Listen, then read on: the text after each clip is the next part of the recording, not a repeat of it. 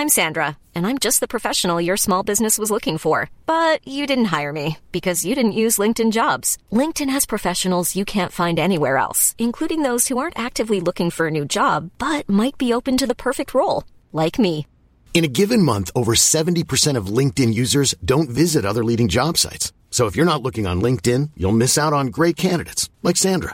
Start hiring professionals like a professional. Post your free job on linkedin.com/people today. When you're ready to pop the question, the last thing you want to do is second-guess the ring. At BlueNile.com, you can design a one-of-a-kind ring with the ease and convenience of shopping online. Choose your diamond and setting. When you find the one, you'll get it delivered right to your door. Go to BlueNile.com and use promo code LISTEN to get $50 off your purchase of $500 or more. That's code LISTEN at BlueNile.com for $50 off your purchase. BlueNile.com, code LISTEN. Hey, I'm Ryan Reynolds. At Mint Mobile, we like to do the opposite of what Big Wireless does. They charge you a lot, we charge you a little. So naturally, when they announced they'd be raising their prices due to inflation, we decided to deflate our prices due to not hating you. That's right. We're cutting the price of Mint Unlimited from $30 a month to just $15 a month. Give it a try at mintmobile.com/switch. $45 up front for 3 months plus taxes and fees. Promo rate for new customers for limited time. Unlimited more than 40 gigabytes per month. Slows full terms at mintmobile.com.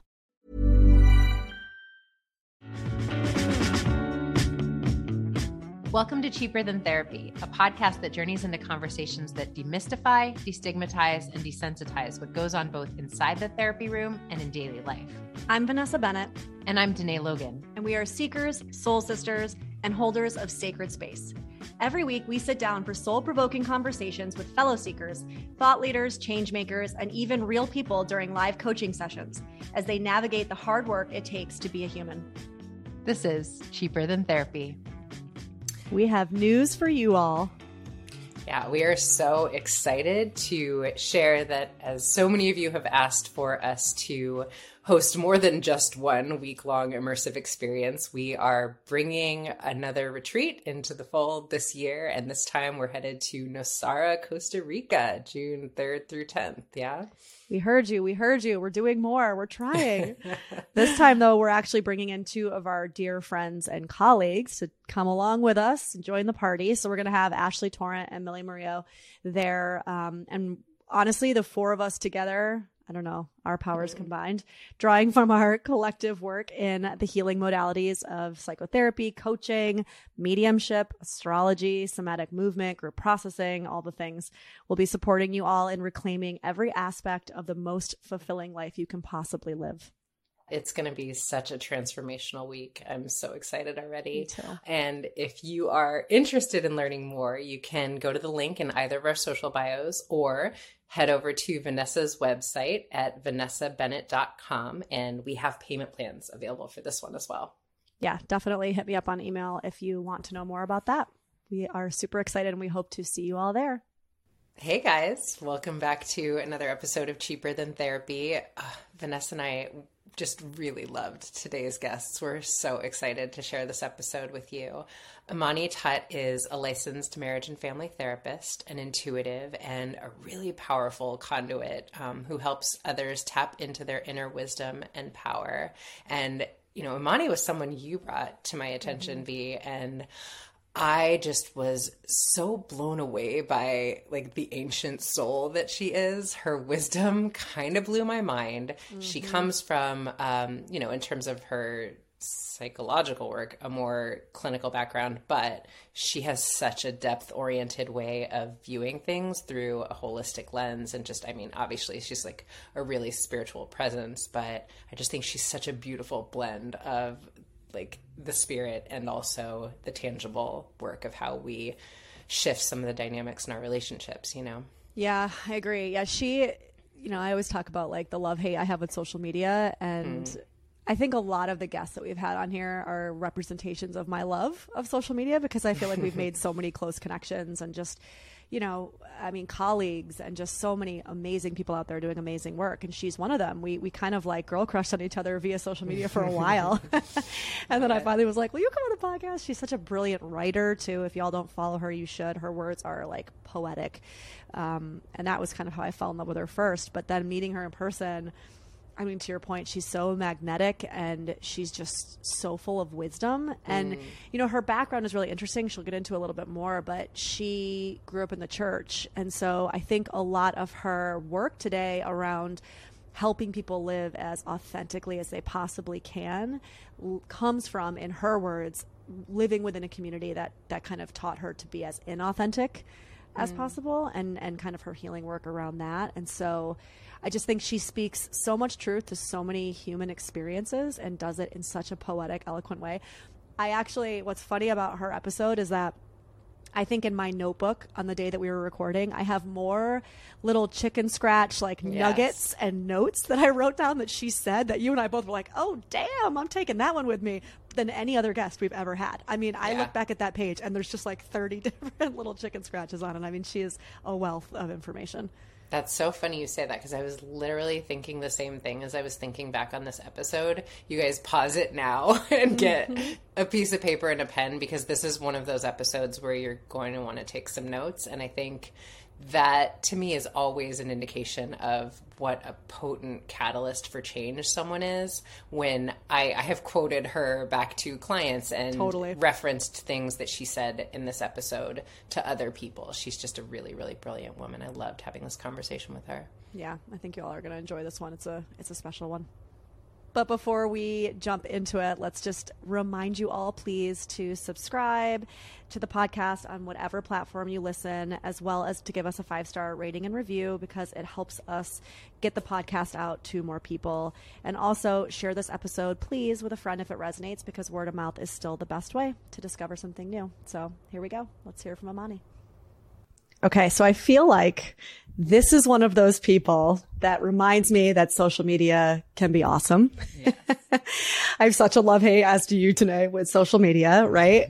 And one of the loves that I have is that I randomly get introduced to awesome people and then get to connect with them even more, right? And like through this platform, for example. So I'm so excited that you're here, Imani. I'm really looking forward to this conversation. Thank you for having me. I appreciate it. I'm excited. Why don't you tell us a little bit? We always kind of start with, we're just curious, like, what was the path that got you to be who you are, right? Like, how are you standing here in this moment with us right now? What did that journey look like? Well, I think for so many of us as therapists, we kind of come into this work because there may be parts of us that are a little codependent. I know for me. Amen. We love you already. Imani's our people. You don't say. Yeah, that's enough. We got it.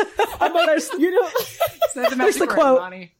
I'm like, like literally the typical thing you hear is like, oh, I just like helping people and I just like giving and like all this other stuff. So I think that's a part of what got me into this work. But I remember when I was younger, and even going into my undergrad, I went to school for elementary education because I thought that I wanted to be a teacher. Then I started doing student teaching and I was like, I hate this. I was like, I don't want to do these lesson plans. I don't want to be around these kids all day long. Like, no. That's real. I was like, oh, this is not it. Like, this was good for me when I was doing like volunteer work when I was a teenager. But now, like, as my career, hell no. So I literally, I had to really take some time and really figure out what my path was. I remember crying to my mom while I was in school, telling her it was my, third year in college. And I realized I didn't want to be a teacher anymore. And so she told me, she's like, look, just get a degree. Like, whether you change your major or not, just get the degree, finish your 4 years out, and really just take the time to learn about yourself. One of the things that I really stress to a lot of people, especially younger people that are still in high school and stuff like that, is like, there's no way that you're going to know what it is that you want to do when you're 18. Like, it's so unrealistic. It's so it's ridiculous that that's even a thing. But so much we're put in that situation. And so also bless your mom, by the way, for being like that, because I know, because like the number of same thing, like when I was working with a lot of teens during my training, I remember so many times being like, your mom is not going to like this, that I'm about to tell you this. But I don't give one shit. It does not matter what you go to undergrad for. Like, unless you're like, I want to be a doctor. That's what I know in my gut. And so you go for it, which is like the very, very small percentage of humans, right? Exactly. It doesn't matter. I always say, I'm like, go get a professional ass wiping degree. It's not even about that. It's about about just getting to know yourself. So I'm so glad to hear that you had a mother that said that, embraced that. Yeah. Yeah. So I really took the time after that. After I graduated, I took about a year to really just figure out what it is that I wanted to do. I started following the holistic psychologist online. I started following just different relationship coaches. And I was like, oh, like, why don't I just be a therapist? And I realized through that work, through going through the school and everything, I'm like, I think my purpose was always to teach, but maybe just not in the capacity of like in school with children, but like to teach people about attachment trauma and relational trauma and trauma bonds and, you know, all these different things. Because even within that time, I was going through my own plethora of childhood trauma that was coming to the surface, specifically in my romantic relationships. And it took me going through a really traumatic situation about 3-4 years ago. The guy that I was dating, he cheated on me, but then he started like dating this girl that I was kind of like familiar with. Then about a year later, he got her pregnant. It was just like, it was just insane. So I really hit this, I really hit like this rock bottom, and I was immediately like met with all of my insecurities, all of my vulnerable, my abandonment wounds, like all of that stuff. And so I realized, you know, as I started doing that work, and I was still doing my schooling, my graduate work and stuff like that too. But I realized, I was like, you know what, I think I'm so much more than just a licensed marriage and family therapist. I think I'm more so, I tap into my spiritual gifts of being an intuitive. I also like to bring my authenticity to the table in regards to things that I've gone through. And I think for so many of us, we're stripped of our authenticity when we're in school learning how to be therapists. They tell you what to say, what to do, who you should be, like what you should share, what you shouldn't share. And I think that takes the humanity out of the experience to be able to like connect with another human being and say, hey, I've gone through the same thing you've gone through, or hey, I haven't gone through that, but I can still empathize with you. I can, you know, teach you some tools in regards to being able to regulate. And so that's a little bit of what just got me here. Oh my gosh, I love it, Imani, so much. And there's, you know, both Vanessa and I were excited and interested to hear and read about you being an intuitive. And I think this is something, this is a conversation that we have a lot about, some of the boundaries and the requirements that the licensure process puts us in as healers and people attempting to hold space for others in a way that feels authentic to us. Right. And I'd just love to hear more about how you've navigated that and sort of weaved those two elements of yourself into the work.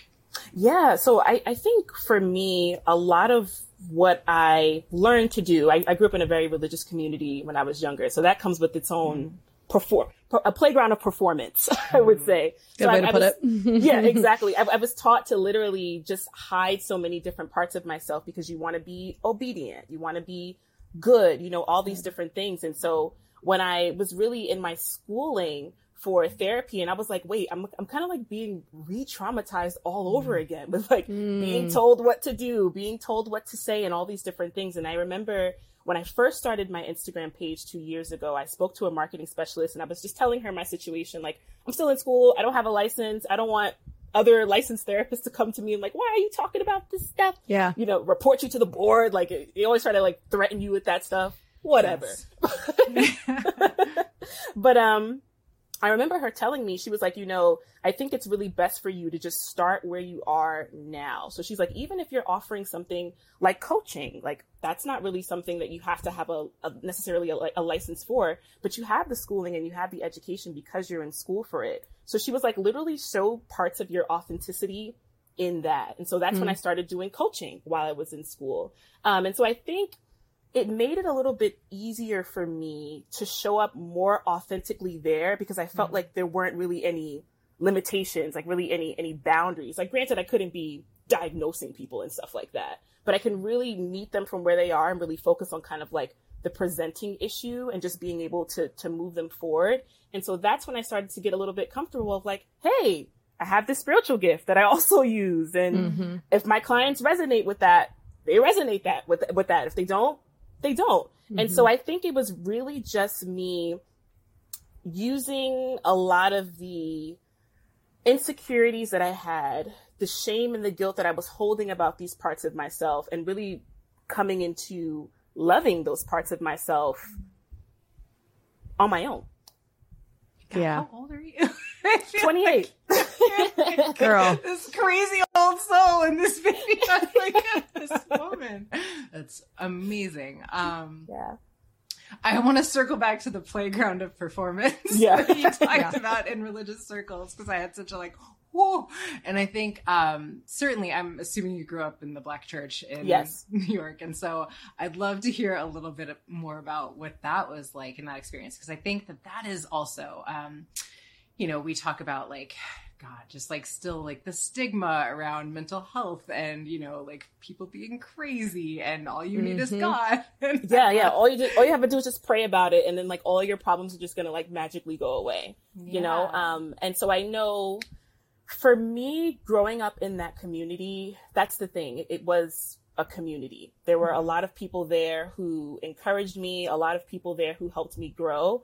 But then at the same time, there were a lot of people there who hurt me. There were a lot of things that were said that were really hurtful. I remember maybe around the age of like 5 or 6, the pastor was like preaching this message and, you know, they're like really, really into it, like the yelling and the screaming and stuff like that. And it was one of those like fire and brimstone messages, like you're going to go to hell, like if you're not obedient and stuff like that. And I think about that stuff now and I'm like, I'm looking back at that, like the younger version of myself hearing something like that. And my heart is broken for her. Yes. Because you're literally just like, wow. So like, I can't really be myself, or like, I have to do this and I have to do these things because if I don't, I'm not going to get heaven's reward and I'm just going to burn up. And it's just like, so it's a lot of like these fear tactics a lot to like get you to be someone that you're not.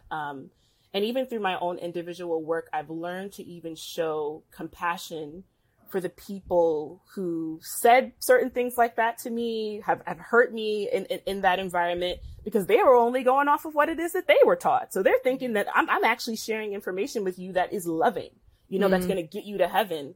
And it's really not. And so I just remember being in church. My mom had me a part of the choir. She had me a part of the usher board. She had me in abstinence program. They also had like an entrepreneur program, which was really cool. So it's like this mix of like really, really good things. And then like other things that I didn't really want to do. But my mom was like, well, you have to do it because that if you're in church, you can't just sit in the audience all day long. Like you have to participate. You have to give back. You have to, you know, show God that you are giving and obedient and all these different things. And so it's a lot of these fear tactics, really psychologically, where you're kind of like, I can't be my authentic self. And at the time, you don't even know, right? But it's like, I can't really be my authentic self. That's the message that you're getting because my survival is going to be threatened. And not even just here in this natural life. Forever and ever. Eternity. Forever and ever. You're just going to burn up. And so I think I watched so many of my peers in that environment do things out of obligation, like get married at a really early age, you know, become pastors at a very early age. And it's a lot of like, you know, you haven't even really gone through any life experiences yet to actually know if this is really what it is that you want to do, or you're just doing it because this entire community is pressuring you to do it. So I watched a lot of my peers take that road. And then I also watched some of my peers step into their authenticity and then get shamed and chastised for it. Like homosexuality is something that is not tolerated. Having sex before you're married, getting pregnant before you're married. Like, you know, a lot of times people wouldn't come back if those things happened because it was communicated to them that they wouldn't be accepted. And so growing up in that community definitely came with some gems, and it also came with some painful challenges. And it wasn't until actually recently, the beginning of the pandemic, where I felt like that was like, oh, this is like an escape. I don't have to go back anymore. Like I didn't feel obligated because the world at that point was like, everything is shut down. Like you can't go back. And so I kind of use that as almost as an escape. Like, okay, now I can disconnect from this and actually develop my own relationship with God and, you know, see what it is that I want to do without feeling like this pressure from like other people. And that's when I really started to just cultivate my own individual relationship with God. I started to really tap more into the gifts that he gave me, because my mom calls it in Black church Christian culture, it's called, you have a prophetic gift. So you're able to prophesy over people's lives. Like I have dreams and all this stuff like that come true. So my mom calls it a prophetic gift, but I felt like I was able to use it more not being in that environment, which is so ironic for me. Wow. So yeah, that's a little bit of my experience in that. I think I always kind of have this tug of war. It's kind of like leaving an abusive relationship in the beginning. It's like, oh, like, should I go back? But like, there were like all the good things, all these good things that they did. And like, I had people who came to my graduation and gave me money for my birthday. So you know, it's a lot of love there, but there's also a lot of pain there too. And so it's one of those things that's really confusing. And honestly, one of those things that I'm still working through because I'm understanding like literally your entire identity was centered around this community. You didn't really have any time to really explore who you were outside of that. I literally just started doing that 2 years ago. I'll tell you, I have like a visceral in my body response when you were talking about that little 5-year-old version of yourself. And I was thinking, if anybody ever tried to give my kid that kind of messaging, like I felt it in my body, like just like my anger and my like wanting to protect that 5-year-old version of yourself that's being told that your truest essence is not enough. And that if you don't do things like become obedient and do what I say, that you're going to burn for all eternity. Like I just have and I obviously not in the Black church, but I grew up Methodist and I have my own kind of experiences with that. My mom had a kid out of wedlock, my brother, and we got kind of, you know, ousted for that. And it was this whole thing. We ended up not going back. And so I just have a similar kind of like, oh, that feeling of like, I look at my precious little 2.5-year-old and I'm like, you are perfect. You are perfect exactly as you are, period. And don't let anybody ever tell you otherwise, you know?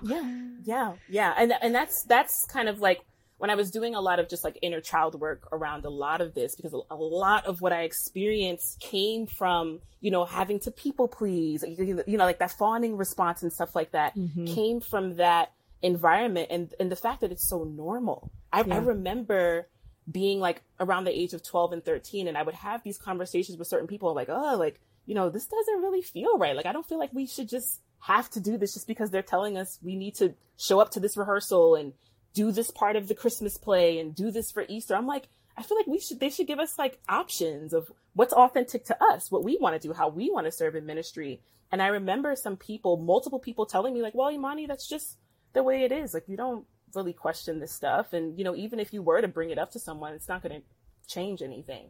I remember a couple of years back, I got an email from my former pastor, and he was like, I need you all in a meeting. And we got to the meeting and he was like, you're going to be the new youth director. You're going to do this. You're going to do that. And I'm like, I'm literally the only one at the table. Like, are we just being assigned roles? Mind you, none of this stuff is paid. This is all volunteer work. Right. And so I looked over to the girl next to me and I was like, do you like really want to do this? She's like, I guess I don't really have a choice. And I think at that point, that's when it clicked for me. I was like, I have been brainwashed. Not only have I been brainwashed, this person next to me has been brainwashed, and probably every single person at this table has been brainwashed. The fact that it was almost like I was sitting at a table with zombies. I don't have a choice. Everybody's just taking it, right? Everybody's just like taking it, and no one's challenging it, asking any questions. It's like awkward silence, and people just falling into this role of being this director, and you're not getting compensated or really anything like that. I think even if you weren't getting compensated, because I do believe in volunteer work, but I think it really is something you have to be passionate about. I'm just like connecting so many dots in the story that you just told. I think, you know, Vanessa and I talk so much about how our earliest need is attachment, and ultimately belonging is what that attachment is about. But then we reach this point where we realize that we need to come into authenticity, right? And we need to be an autonomous self. But until we come to that point of realization, attachment will always trump authenticity because we needed it at some point for survival. And I'm just thinking about how much your experience with the church sort of mirrors what I believe we have been experiencing collectively over the last couple years. And you know, that it almost like we had to be snatched away from sort of that patriarchal model of like the father who rules above and tells you who you are meant to be and what you are meant to do, for us to go inward and seek that inner authority to say, but what is my truth? right? And it's just fascinating how it's almost, I know you probably can speak to this better than I can, Imani, but like the cosmos almost designed a situation where we were forced into this space of going inward. Shutting the external out. Yeah. Right? And not being able to go to church and be in the space of like the safety of our belonging, but that we had to be uncomfortable enough to say like, no, I got to stay with myself and figure out what's true, you know? Exactly. And I have a membership where I talk about a little bit of my story there, because I always tell people, I'm like, Instagram is not a safe space. You cannot say everything on Instagram. People are going to attack you. So I share a lot of my own personal experience in my membership. And I was telling someone about how I really developed more of a personal relationship with God than ever before once the pandemic hit. Once I was not in that environment where I felt like I had to alter myself and perform. And it was one night I was journaling, and it came to me in a message, and God pretty much said to me, he was like, Imani, I had to do this to push you forward, you know, and like, I couldn't do any work that I wanted to do in your life with you wearing this mask the whole time. And then I was like, oh my God. I was like, so pretty much it kind of goes back to, if you ever really read into the Bible and kind of like the Pharisees and stuff like that, like the people who were like holier than thou. And in that message, while I was journaling, he really communicated to me, like, I can't do the work that you want me to do in your life if you're showing up as a false version of yourself. None of these people are going to be able to get anything because they're not even creating that space inside of themselves for me.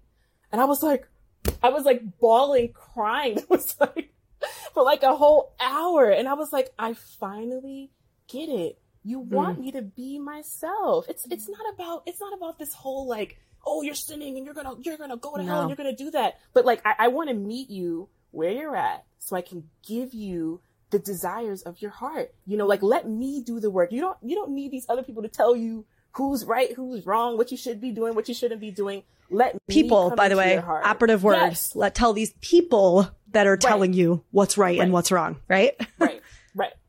Right. And meanwhile, you know, I know one of the other things in the church too is like a lot of things get swept under the rug. So once again, you have people performing, but then behind closed doors, they're cheating on their wife or they're doing all these different things. And you could very well know these things and still no one will say anything. No one talks about it. Yeah, the shadow is strong. So it's definitely been a journey for me, really just getting into that authenticity, because even when I started my business, I was kind of like, okay, well, like who should I be? Right? Like who should I like try to be like, and you know, what should my message say, and all these different things. And I really had to strip myself of following someone else's agenda, because that's what I was taught to do. So I really had to work around that conditioning. How's your relationship with your mom since all of these kind of revelations and pivots, I suppose, in your life? I'm just curious. Yeah, me and my mom, growing up, it was pretty rough. It was pretty rough for us. I thought that my mom was out to like ruin my life. My mom, she tends to have very controlling tendencies. My mom was very strict, very overprotective. She's a probation officer, so she works in the criminal justice system. My dad also is a parole officer, so he works in the criminal justice system. So hopefully that gives you an inkling of like what my childhood was like. I wasn't allowed to go to sleepovers, no parties. You need to be home at like 3:00 after school, like all these different things. And so growing up, it was a little rough because I always felt so misunderstood by her. And it was kind of like that same dynamic. Like sometimes she was able to kind of show up consistently and offer that nurturing, but then other times she was caught up in like her own world that she wasn't really able to offer me that consistency. So my relationship with my mom, especially in my teenage years, early 20s, very, very, very rough. I just couldn't understand her. And it wasn't until I started doing some work 2 years ago where I really learned to honor the strength in her survival tactics. So the times that she told me to people please, the times that I watched her bend over backwards for the church, and you know, she really struggled with this like this inability to say no. And I watched it time and time and time again. I remember my mom, there would be people at the church who didn't have a car and they lived like 30, 45 minutes away from where we lived, and they would ask her for a ride and she would give it to them. And they would just hop out the car, don't give her any gas money, nothing like that. It's just like, oh, thanks, sis. And so I watched my mom kind of like disown herself so many different times, but then complain to me, right? She would complain to me about it, because I've always been like this in a way. Like I've always been the one that's like, oh, I'll offer advice, I'll help, I'll tell you what it is that I think that you should do. Yeah. So it was very rocky in the beginning. It wasn't up until maybe about 2 years ago that I really started to just see her as human. Like outside of that role of like, you're my mom, so you should have done this. Mm-hmm. You're my mom, so you should have given me that. It's like, strip her of all of that, see her as an imperfect human being, and really just actually start to get to know her outside of, just these expectations that you had of her growing up. Now that I'm no longer living with her, I'm on my own and stuff like that. My survival is really more so dependent on me. And so I had to really do some work around being more honest with my mom. I'm still actively doing some work around that, setting boundaries with her.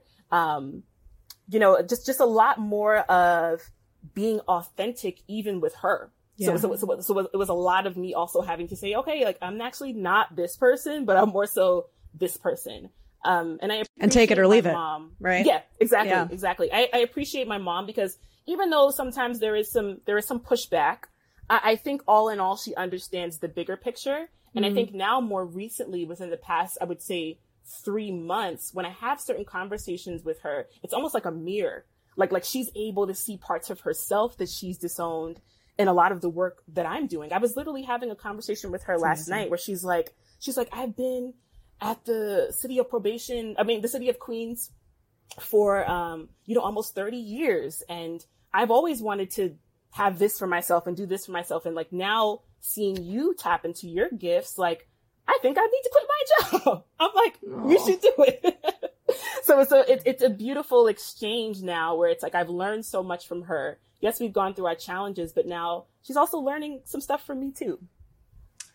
I just love your ability to speak to complexity and nuance, Imani, like whether you're talking about the church or you're speaking about your mother, that, so much of this is the programming that all of the people around us, the survival mechanisms that they incorporated within their own life. And if we can hold space for their humanity, and I think that's a lot of times, understandably what we're missing in like our healing journey, or whether like we're in therapy and it's like, my mother was a narcissist and I just realized, and it's like, your mother was actually a human and was doing the best she could with the tools that she had. Now that's not excusing any of the ways that you didn't feel met or seen. It's just holding for the complexity of what it means to be a human being. And I think you really model that so beautifully. So thank you.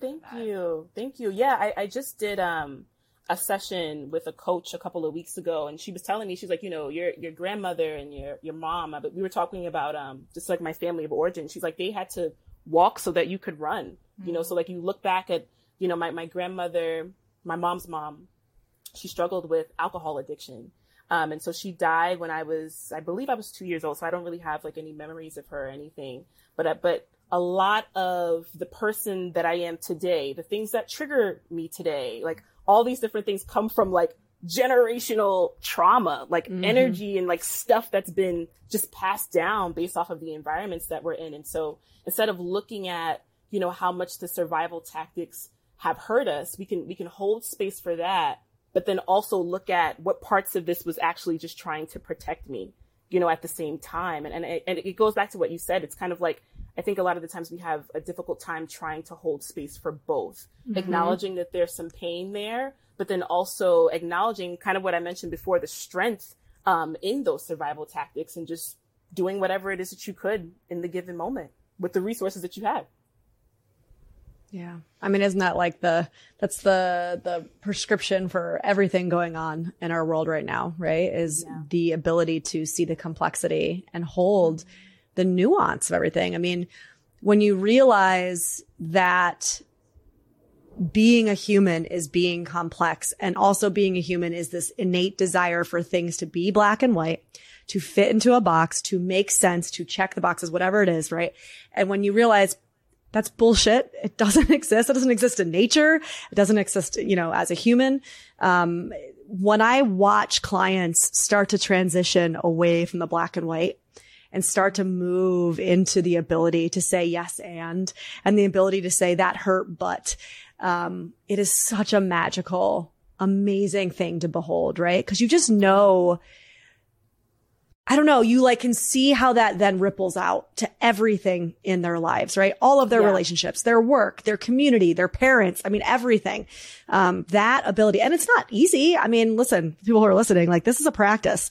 You have to continue to come back over and over again and remind yourself, there's complexity here. It's not black and white. What's the fear that's trying to make me put things in a box, right? And really question that. But when you can do that, it can give you so much more freedom and so much more peace. Exactly. And I think, I tell my members in my membership all the time, when you think about any of your coping mechanisms, your survival tactics and stuff like that, there is some part of that is giving you some sense of comfort.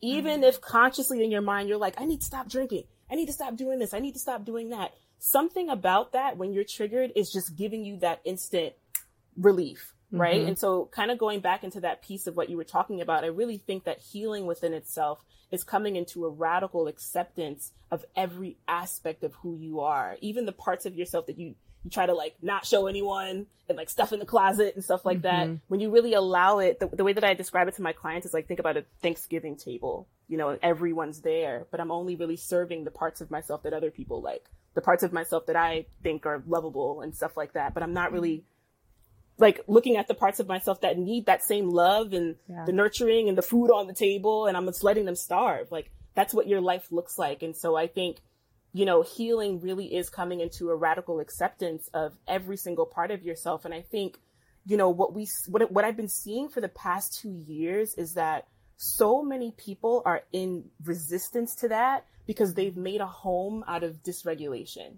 They've made a home out of like, constantly being hypervigilant, all these different things. And so it's like, I talk about that too, where it's like being in that state of resistance keeps you in comfort as well, because I'm helpless to my circumstances. I'm powerless to my circumstances. And it's like this underlying message of, I'm really waiting for someone to come in and rescue me from this. The same way that I wanted mom and dad to rescue me when I was younger. So, that ties back into that piece of like, just our attachment wounds and stuff too. And I tell my clients all the time, I'm like, I don't mean to sound mean, but like no one is going to rescue you. I think out of all people, I should probably say that to you so we can sit here and grieve that together, because that there is sadness that comes with that. No one's going to rescue me. I have to do this stuff on my own. And so we cry about it. We get angry about it. But then we get to a point where it's like, okay, we have to come into an acceptance of this so that way we can start to tap into what is my inner strength? What are these tools that I have on the inside that make me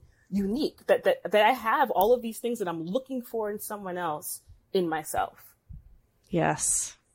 And by the way, that goes for church, parents, politics. Like it does not matter who you're looking to do that rescuing, right? It's all the same thing. Just call it a different name. It's the same shit, right? Exactly. Oh, God. I mean, like so many moments in what you just said, but I think that's something that we don't speak to or actually even think about. That the devil I know, the home and the dysregulation is a lot of times like, that is the thing that's feeding me because I know how to do this and this feels like good enough, right? And that pattern interruption is so terrifying because I don't know what that's going to feel like. I don't know what a better life is or what that could be like. I don't know. It could be, I don't know. It's Well, and also that's what you always say, Danae, right? It's that the Marianne Williamson quote around what we really fear, right? And you always say it, please say it. Oh, our greatest fear is not that we're inadequate. It's that we're powerful beyond belief. Is that right? When you're speaking? So I think what's so interesting about that, right, is that it's the devil you know versus the devil you don't. I don't know what an amazing, fulfilled, empowered life could be. So I'm afraid of what I don't know, but also the fall, air quotes, the fall from that can seem so much bigger than the continual fall every day from the low level, the low rungs that I've allowed myself to live on. Right. And so this idea of stepping into our power, it's not just that I'm afraid of what I might be. It's that I'm afraid that fall, I won't be able to tolerate that fall. Right. Does that make sense? Yeah. And so it's like, what I see people doing constantly is it's like, when I try to explain that concept of them being afraid of like what they might be, I get a little bit, not resistance. It's like they want to understand it. But when we talk about the fear around what happens if that doesn't work, what happens if that blows up in your face, what happens if you fall from that ladder, that's when I see the physical, like, that like recoil, you know, because falling from one step up, it's not that far. Exactly.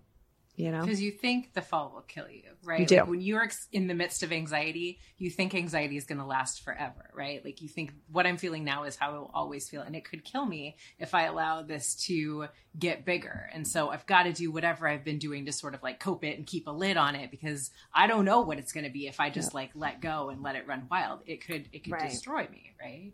And this is so much of the depression and anxiety conversations, right, that we have so often, especially in depth psychology, which is like, rather than keep that lid on it. And, you know, Danae, your analogy of like holding the beach ball under the water, like how long is this going to last before it explodes?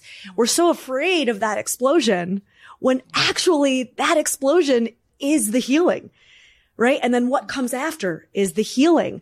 The keeping the lid on it, that's not healing. And that's what we do in this culture. We keep a fucking lid on it.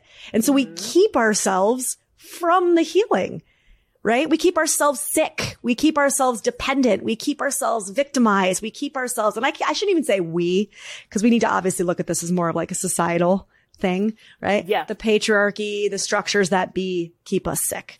Because if that beach ball exploded, those powers would crumble. Exactly. I talk about that in the sense too, I give this example to my clients of like, you know, when I was younger and I was like riding my bike and I fell and I got like this, I remember one time I had this really nasty cut on my knee. It was disgusting. And my dad, I remember he put like some alcohol and stuff on it. And then he put like a Band-Aid over it. He said to me, he was like, you know, eventually that Band-Aid is going to get old and you're going to have to take it off or else it's going to get infected. So like once it's old, like take it off, maybe replace it with like a new one or something like that. And then I also remember him saying like, okay, when it starts to heal, like don't wear a Band-Aid at all. You got to let it get some air, you know, like so it can actually heal. And so I use that analogy with my clients all the time because the Band-Aid that we use are all of these coping mechanisms, other people. Right? We try to invite them into our experience to like cover up our insecurity of being rejected or being abandoned, not being good enough. So you're using all these different Band-Aids, right? And so the thing is that when I take off the Band-Aid, because remember that wound is not healed if I've been covering it up the whole time, it's going to bleed out. And so we wonder why we end up getting into relationships and we're bleeding out on other people, you know, like their feelings about them and what they're doing in their life or how they feel about me become how I feel about myself. It's like, I talk about this too in my content as well. It's like a lot of us have been conditioned to do that. So many of us have been conditioned to be codependent, using other people as Band-Aids for the wounds that we're not ready to address. But I always just tell my clients, I'm like, you might as well just rip it off. You know, you might as well just rip it off now. You know, it's going to bleed out. It's going to hurt, you know, but it's really understanding that everything that you desire is going to be like outside of your comfort zone. Everything that you desire is going to be like, once you let that wound get some air, so that way it has your attention at that point. But kind of going back to what it is that you were saying, I think people have just gone through so much within the past almost 3 years now. I think it's been 3 years. People have gone through so much that like, it kind of goes back to that piece of what you're saying. Like, I'm scared that like, if I fall, I'm scared that like, if this doesn't work out, I won't even be able to have the capacity to deal with it. So I'm trying to articulate the question that's coming up that I want to ask you, because something that Vanessa and I have been grappling with a little bit or sort of riffing on is that we very much talk about what you're saying. We believe we are a codependent society. It's the air we breathe, everything about from our fairy tales to our ideas of what love and relationships are. It's all codependent. It's not like some of us are codependent. We are taught to be codependent pretty much, right? And I think what I'm wondering as I'm listening to you is, from your perspective, how do I ask this? How do we stay in the space of doing this individual work, but then coming back into like what relationship is, where it is not like I am distracting myself with this person, right? Like how do you sort of support people in the understanding of what that looks like and reframing that if everything that we've been taught about what relationships are sort of that we self-regulate through making sure the world around us is okay? Yeah. What does that look like to come back into right relationship with those around us? Do you know what I mean? Yeah. So Kehlani actually has this song. She's an R&B artist, and it's a song called Melt. And she talks about how she's so in love and she's melting into the other person. And it's a beautiful song, but when you really think about it, it's just like, oh, this is terrible. That term has actually a very personal response to me, because that is literally the exact term that my partner has said in the past. I want you to melt into me. And I'm like, ew, no, I will not be melting into anyone. I literally resonate with your husband's work so much, because I'm like that. I'm like the anxious person, right? Like, I need to like be in your skin. Like, if I could just like crawl into you. I want to rip my skin off as you say that. Vanessa and I run avoidance, so we're like, really? Would you know? Is that what sounds nice to you, Imani? It's like, what? Get out of my skin. You know what? And you know what's so interesting? When I really started doing some work around that, I also tiptoed over into more like avoidant tendencies. I wouldn't say that I was an avoidant attachment, because I know a lot of the times when it's from an insecure place, it's like this shutdown of your emotional world. Like, I'm very more so like logical. So I wasn't that, but I tended to have like those tendencies when I really started healing, until I got to this balance of like being more secure. Right. But what I will say in regards to your questions, I really think that goes into the conversation of really understanding what boundaries are. Mm-hmm. I know a lot of the time, and I can say this as someone who has had struggled with very anxious tendencies. A lot of the times we view boundaries as barriers. Like, you know, they're not, we don't see them as like, oh, this is where I end and where someone else begins. We see it as like, this is rejection. You don't like me. So we take it very personal a lot of the times when we start talking about boundaries. And that's why, you know, I'm really a big fan of Nedra Tawwab's work, because I love how just clear cut she is when it comes to boundaries. Yep. And I really just like talking about it in a way that is empowering. You know, like I always say, like, boundaries define the essence of who you are. You can't melt into someone, because then their boundaries become your boundaries. Their standards become your standards. So that whole like melting into someone, I think about it like if I were to have two different colors of Play-Doh, like a red and a blue, and then I mish them together. Right? I have a lot of containers of brown Play-Doh because I have a 2.5-year-old. So I completely get this analogy where I'm always like, stop it. Why are you ruining it's all brown. Don't you want pretty Play-Doh? Maybe I got to teach her more about boundaries. Right. It's like, so what happens when you take those two different colors and you mush them together? It's gonna look like red poop. And blue. It's gonna turn into like this purplish, brownish, whatever color. And the thing is that even if you were to try to like separate it, it'll never go back to its original color ever again. Nope. You with the metaphors, girl. Yeah. Mm-hmm. That's what I figured out. That's what I found out when I was getting into relationships, trauma bonding with people. And you're like, why can't I just leave this person alone? My friends used to say that all the time. Like, I don't even know what you see in this guy. Like, why are you so head over heels with them? And it's because there's so many different parts of myself in them, because I've now melted into them. And that's why a trauma bond is one of the hardest things to break out of, because I use the Play-Doh analogy all the time. Like, you got to do some work to really try to disconnect yourself from that. Not saying that it's not possible. It is, but do you think that this is a question actually I've never really thought about, and I don't know the answer. I'm wondering if we can just like pontificate on this a bit. But do you think that one person can be trauma bonded to somebody in a relationship, or do you feel like in order for it to be a trauma bond, it has to go both ways? I want to stumping the therapist. I'm like, I know, right? I'm like, oh, I think it has to go both ways, because I think when you are in a trauma bond, the person is bringing up things in you that are unconscious to you. Yeah. So when we talk about like people, like the universe is your mirror, relationships are mirrors, and so no one's gonna come into your experience for no reason, really. So it kind of taps into like that spiritual piece. So there's something within you that is making you a match to this experience. So like if you're someone who's avoidant and you're in a relationship with someone who is like an unintegrated anxious, you know, because I think everybody falls on some right. side of the spectrum, like whatever. It's all survival tactics. It's fine. But I think if you're someone who is more so on the avoidant side in your relationship with someone who's more anxious, I think the anxious person is teaching you to be vulnerable, to be more open with your emotions, to be more expressive. Now, the anxious person may not always get it right. The anxious person may tend to kind of like dramatize, if that's even a word, a lot of what it is that they're going through, and they'll take a lot of whatever narratives that they've created in their head and stories a lot of the times, and they'll run with it. But I really think that piece in there is more so of like kind of allowing yourself to open up and be expressive, to really share that emotional intimacy with someone.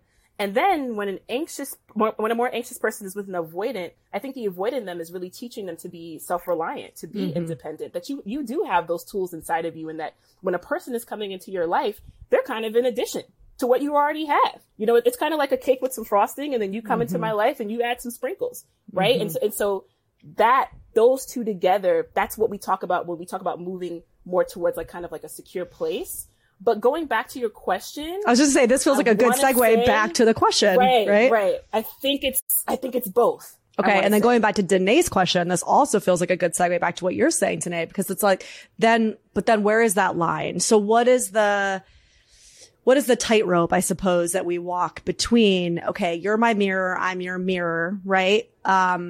Because then I feel like we, by nature of how we're raised, potentially, we get into the habit of, okay, well, I'm in this relationship, you're teaching me and vice versa, you're my mirror and vice versa. And so now it's kind of my quote unquote job to help heal you, for me to stay in this, right? Because you're quote unquote healing me.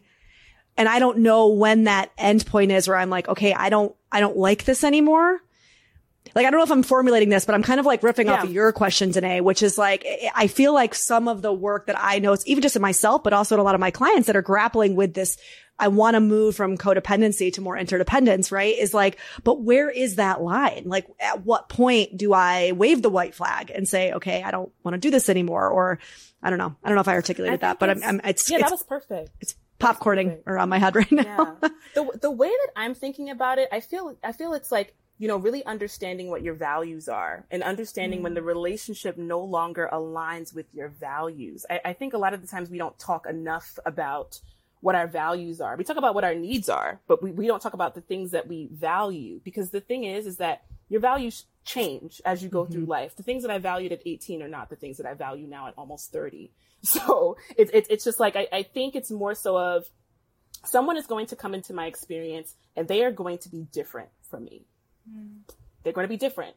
And so it's kind of like everybody's going to come with their own insecurities. Everybody's going to come with their own stuff. And it more so has to align with your values. I think I talk about this all the time. Like we all have like deal breakers, right? Red flags and yellow flags and green flags and all this stuff like that. And sometimes I try to steer away from those conversations because they tend to be very rigid. And there's not enough curiosity a lot of the times, because I always say, okay, you saw a red flag in this person. You know, let's get curious about this. Like, did you talk to them about it? What was said? What came up? You know, usually no. Like, right. Rather it's like, oh, I see this one thing and it's like, it reminds me of the past. No, right? And I think a lot of the times what ends up happening is we isolate ourselves from relationships in general, not really understanding the nuances of relationships, which is you both are perfectly flawed, both of you, right? And so it's like, my differences may not be compatible with the next person's differences. And maybe it's just so polarizing that like, we can't even coexist together. But however, like I'll use the relationship that I'm in now. My partner is different from me. He does things different from me. Sometimes can they be pretty annoying? Yeah. But are they things that I'm like, that's just him and I love and accept him for those things? Yeah. You know, so I'm not walking around with kind of just like, I'm constantly ruminating in my head, like, oh, is this the relationship for me? Should I leave? Should I go? Like all these different things. And so it kind of goes back to what are the things that I value in my life? And the person that I'm sharing this experience with, do they value similar things? And do I know, it kind of goes back to what I was mentioning before about that boundaries piece of where I end and where the other person begins. And just because we have differences, it doesn't mean that we are not compatible. It doesn't mean that we can't be with each other. But I think this is why it's so important for us to really tap into our own authenticity, because no one can tell us if a relationship is the right fit for us or not. That's an inside job. And so once again, codependent society, you're waiting for someone else to tell you if you should be in that relationship or not, rather than being able to kind of like open yourself up and just feel into, okay, I think I want to do life with this person. I think I've seen as bad as it can get, you know, and granted, you haven't, you know, you still got life to do with this person. You haven't. You haven't. It'll get worse. But it's like, am I willing to go on that ride? Am I willing to have that experience and just be able to ground myself in what feels authentic to me and what is my values in regards to this relationship?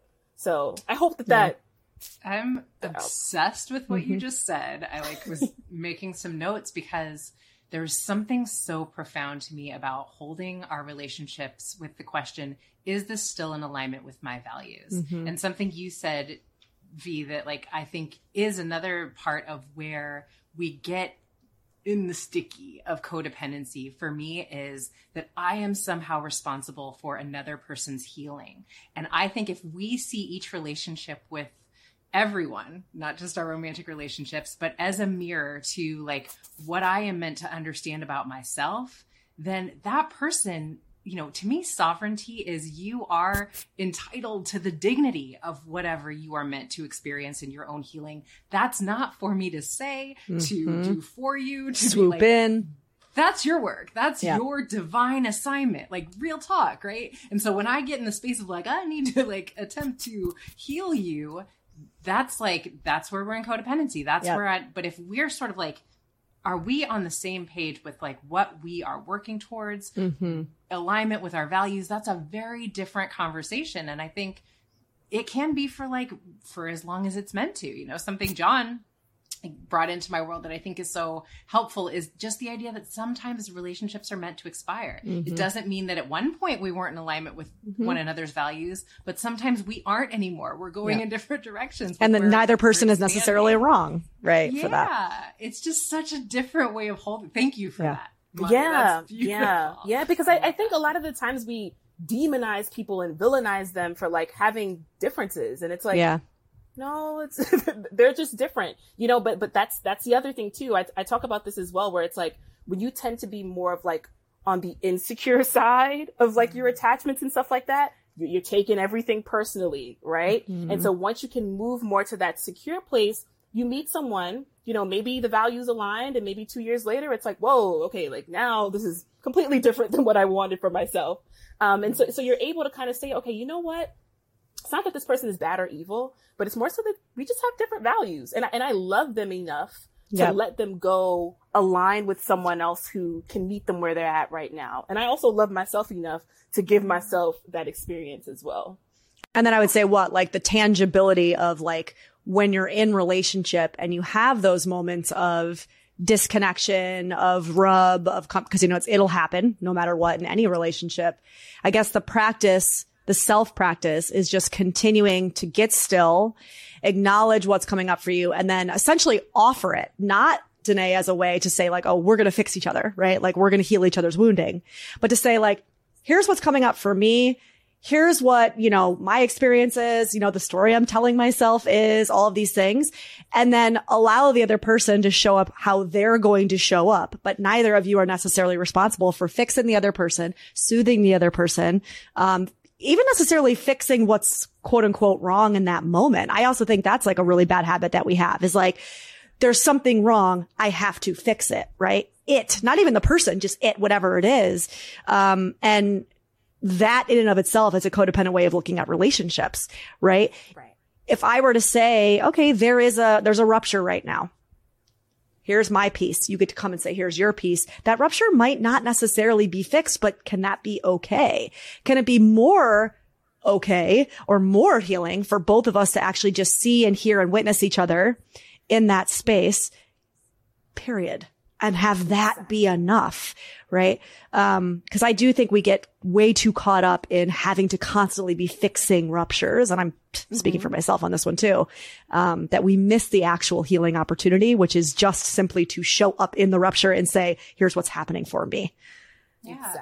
Exactly. And I think that also contributes to, just our society, that microwave society, everything is so tangible for us now. Yeah. And so that even, translates into our relationships and needing the other person to get it right away, needing them to process things as fast as we process things. And I had to also, learn that in my relationship too, that my partner is going to process things differently than I do. Doesn't mean that we don't ever revisit the conversation. We never talk about it again, but it's more so like I honor your process in finding your way on your own. My only responsibility is to present something to you. We talk about it when we need to, but then we also need to take that step away, because you got to come back home to yourself, sort out the information, and then say, okay, this works for me. This is not what works for me. So then I'm able to come back and be able to talk about that a little bit more openly. But I think a lot of the times coming into this work, what I see a lot of people doing, and I'm going to say professionals, is teaching people how to be rigid.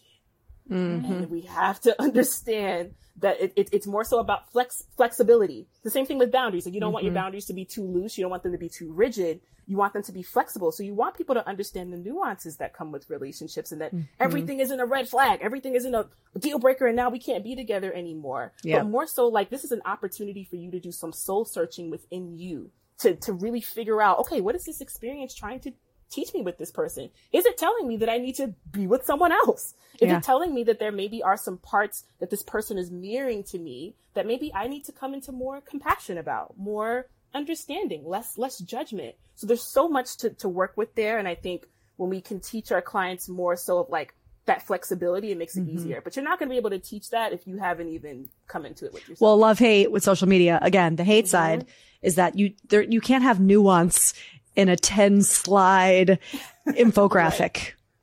You can't. It's literally not possible to capture human nuance. And so I do think, to your point, professionals, like, we are part, like, I think the motivation is good. I think mostly we're out there to do good, but it's impossible. You can't have human nuance captured in an Instagram post. And I think that's the tricky part of what we do, being kind of out in the social media world. As people come in my comments all the time. They're like, this is a victim blaming post. Yeah. Oh, I get that a lot. The victim blaming. Get that one. Yeah, I made a post a couple of weeks ago. I literally had to like turn off the comments. It was getting like so insane. But I was looking at my analytics, and I noticed that when I talk about codependency, trauma bonds, toxic relationships, it's like viral, right? But then when I start talking about like, okay, this is how we talk about setting boundaries and really getting to know yourself and like holding yourself accountable, it's like crickets. And so I turned that into a post. And then people are like, oh, because we want to find out what's wrong. We want to pick. What's wrong with that person? How can I blame them? Meh. Like, that is just so our go-to. Right. They're like, not me? Take personal responsibility? I don't want to read about that shit. Oh, when I was selling my book, not my publisher, but publishers were like, yeah, people don't really want to talk about personal responsibility. I was like, well, I don't know what we're going to talk about then. Right. Like, where do we then where do I go from here? What are we doing here, people? But that's because people are more interested in the aesthetic of healing. Yeah. Not actually doing the work. And so when I'm talking about trauma bonds and toxic relationships, and it's all about what the other person is doing that is so bad to me, that feels better than me having to actually take accountability for myself and practice boundaries and stuff. You drop so many like phrases. The aesthetic of healing. Yep. It's so beautiful. But I think that's real, and I think with what you guys were saying before, something that Mark Groves says that you reminded me of, V, is that like, if we're not in relationship with ourselves enough to know our truth, then we can't communicate that truth to the other person. We will avoid those truths in order to maintain the relationship. And that is where self-abandonment lies. But we got to go inward and take personal responsibility first. And I think that is the piece of the aesthetic. Yeah.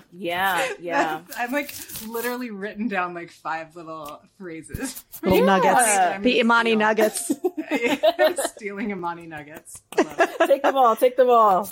I love this stuff. And I just love this work, because so much of what I've read so much of what I've learned in school, learned in my own personal experiences. I can just offer it, you know, like, all right, this could be helpful to you. Like, you either take it or you don't. Yeah. But yeah, it's like, especially on social media, kind of going back into that, it's just people, I see it all the time.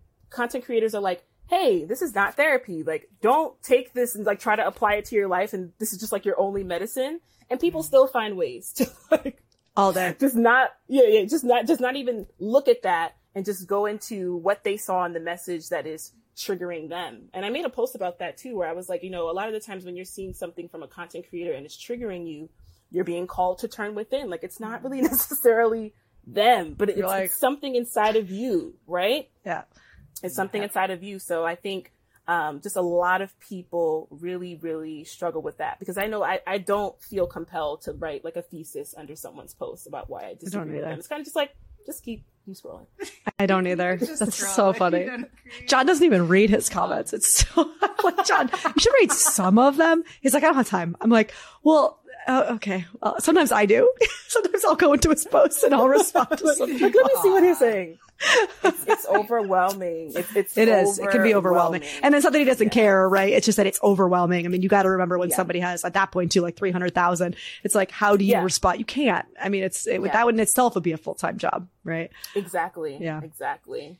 Well, I feel like we could drink up these Imani nuggets like the rest of the day, but we want to be mindful of your time. So we have a lightning round of questions that we ask all of our guests. And the first question I want to ask is, who have been your greatest teachers, mentors, people who have impacted your journey up to this point, whether they're people you know or just their work has really influenced you? Yeah, so definitely my mom, my family, everyone in total has influenced into my story. So I got to shout them out. Mm-hmm. Dr. Gabor Mate, I've learned so much from his work. I've learned so much work from Dr. Nicole LaPara as well. I've learned so much by like spiritual teachers as well, Teal Swan. I'm trying to think of like any others. I hadn't heard Teal Swan called out in a while, and I appreciate that. I know. That's an OG. I know. There's a lot, but I have learned a lot from her too. Yeah, no, she's amazing. Yeah, so those are pretty much the people that I've really, really taken the time to really learn from. And that's what I would say are my models in regards to this work. So this idea of flow, right? This flow state, what are you doing when you can kind of like blink your eyes and 6 hours goes by? Sleeping. Oh, yes. A woman of my own heart. You're the first too? You're the first person. Okay. Oh, she's a Cancer. Oh, interesting. This is a whole other podcast. I know. You're the first person that's ever said that. And that was like I felt that in my soul. What you said.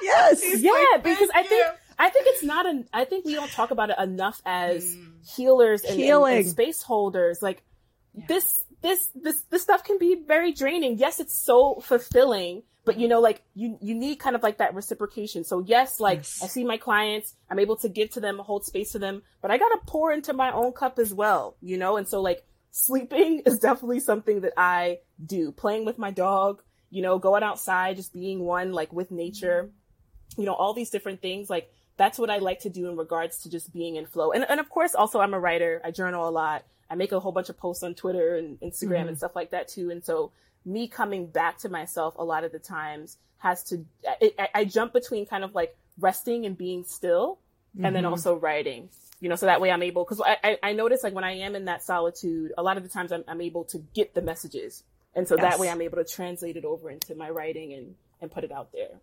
Yeah. Beautiful. And what breaks your heart, Imani? What breaks my heart? Wow, I haven't been asked that question before. I think people who are stuck. Mm-hmm. People who are stuck, and it's not that they don't want to do this work, but that they don't know how. And so it's kind of like, it's better for me to just stay in, you know, this bubble that I call my personality, which is really a mix of like the coping mechanisms and the authenticity, than it is to even like turn within. My heart breaks for people who don't have the support, because I remember times where I felt like I didn't really have support. It breaks my heart when people, and when I say people, I'm also talking about parts of myself too, don't speak up for themselves, or find it very threatening to speak up for themselves. And I would say those are the things that break my heart the most. Yeah. Okay. And the last question, which I already know, I feel like we're kindred spirits with the sleep comment. I'm like, it's already there. What is your favorite food? Mac and cheese. Yes! No, I told you. Did I not tell you today that I knew? That just freaked me out a little bit. I'm not gonna lie. That was one of those moments of synchronicity. You know what V's favorite food is, right? I literally mac and cheese. That just blew my mind a little bit as that came out of your mouth. I was like, no, she didn't. You have to. So funny. You have to have Taurus in your chart. You have to. We need to do another podcast episode where we do chart comparisons. I literally just might. I was just I was doing some account information because I'm going to be on Alma in a couple of weeks, like the virtual therapy sessions and stuff like that. And for the security questions, they're like, "Oh, what's your favorite food?" And I was like, "Oh yeah, I like mac and cheese." So it was ironic that you even asked that because I was like, "Oh yeah, I just said that the other day, mac and cheese." That's so funny because I was like, there's something in me that tells me if sleep is your flow, that mac and cheese must also be your favorite. We're meant to collide. Yeah. Oh shit, that's hilarious. I always say that if it was socially acceptable, I would bathe in a vat of a bathtub of mac and cheese. Like it is. Yeah. That's it. That's it for every meal for the rest of my life. Amazing. I love mac and cheese. I love mac and cheese. There used to be this spot 20 minutes away from me that had different types of mac and cheese, like a chicken one and a pesto one and all these different things. And I would literally just go crazy. I would go there every day. They're like, my New Yorkers will remember there was a place on the Lower East Side, East Village actually, called Smack. For a while. I don't think it's there anymore. It was there the whole time I lived in New York. And it was just it was like a broke young kid's dream because it was fairly cheap. They had everything, right? They had the Indian flavor with the curry and this and that. And then they had the buffalo chicken flavor. And then they had the this. And it was all these different kinds. And we used to go there. My friends and I used to go there constantly. Yes. And they would come out to you in a skillet. Oh. Yes, that's exactly how the Mac and Melt place was. Yeah. I need to have mac and cheese now. All right. I'm so hungry. Well, today's all right, I'm done. You two talked about mac and cheese for a couple hours, but Imani, when you come to LA or next time we're in New York, we have to get together for you two to have some mac and cheese. We'll get you some vegan mac and cheese today. Don't worry. I'll bring my own mac and cheese. Bring your own. You can really get down. Bring some from Sage. Yes. It'll be great. Yes. Right. Amazing. Right. Well, Imani, tell our listeners where they can find you, where they can connect with you, all that stuff. Yeah. So my Instagram page is Imani in Touch, IMANIINTOUCH. That's my Instagram page. Also Twitter, same thing, Imani in Touch. You can also go on my website, www.imanintouch.com. I also do group courses. I have a membership where I offer monthly classes as well. And I also do one-to-one therapy as well as one-to-one coaching as well. So I offer both. So you can find all that stuff on my website. You can find all that stuff on my Instagram too. Amazing. I'm just smiling so big. Imani, you are such a bright light and so brilliant. And I was thinking as you were talking so many times, I'm so excited for this next generation of healers and people in the mental health field. And you and the way that you're showing up are just such a beautiful integration of soul and the tangible tools of this work. Thank you for the way you're showing up. I'm delighted to meet you. And yes, for real, mac and cheese party when you're in town. Mac and cheese and then a sleepover. Right. I'll just sleep. My whole pan. Bring my pillow. That is my dream. I love it. Amazing. Such a pleasure, Imani. Awesome. Thank you. Thanks for joining us for this episode of Cheaper Than Therapy. If you enjoyed today's episode, be sure to share it with a friend, subscribe, and give us a 5-star review on Apple, Spotify, or wherever you listen to your podcasts. And if you want to connect with us more, find us on Instagram at Cheaper Than Therapy, the podcast.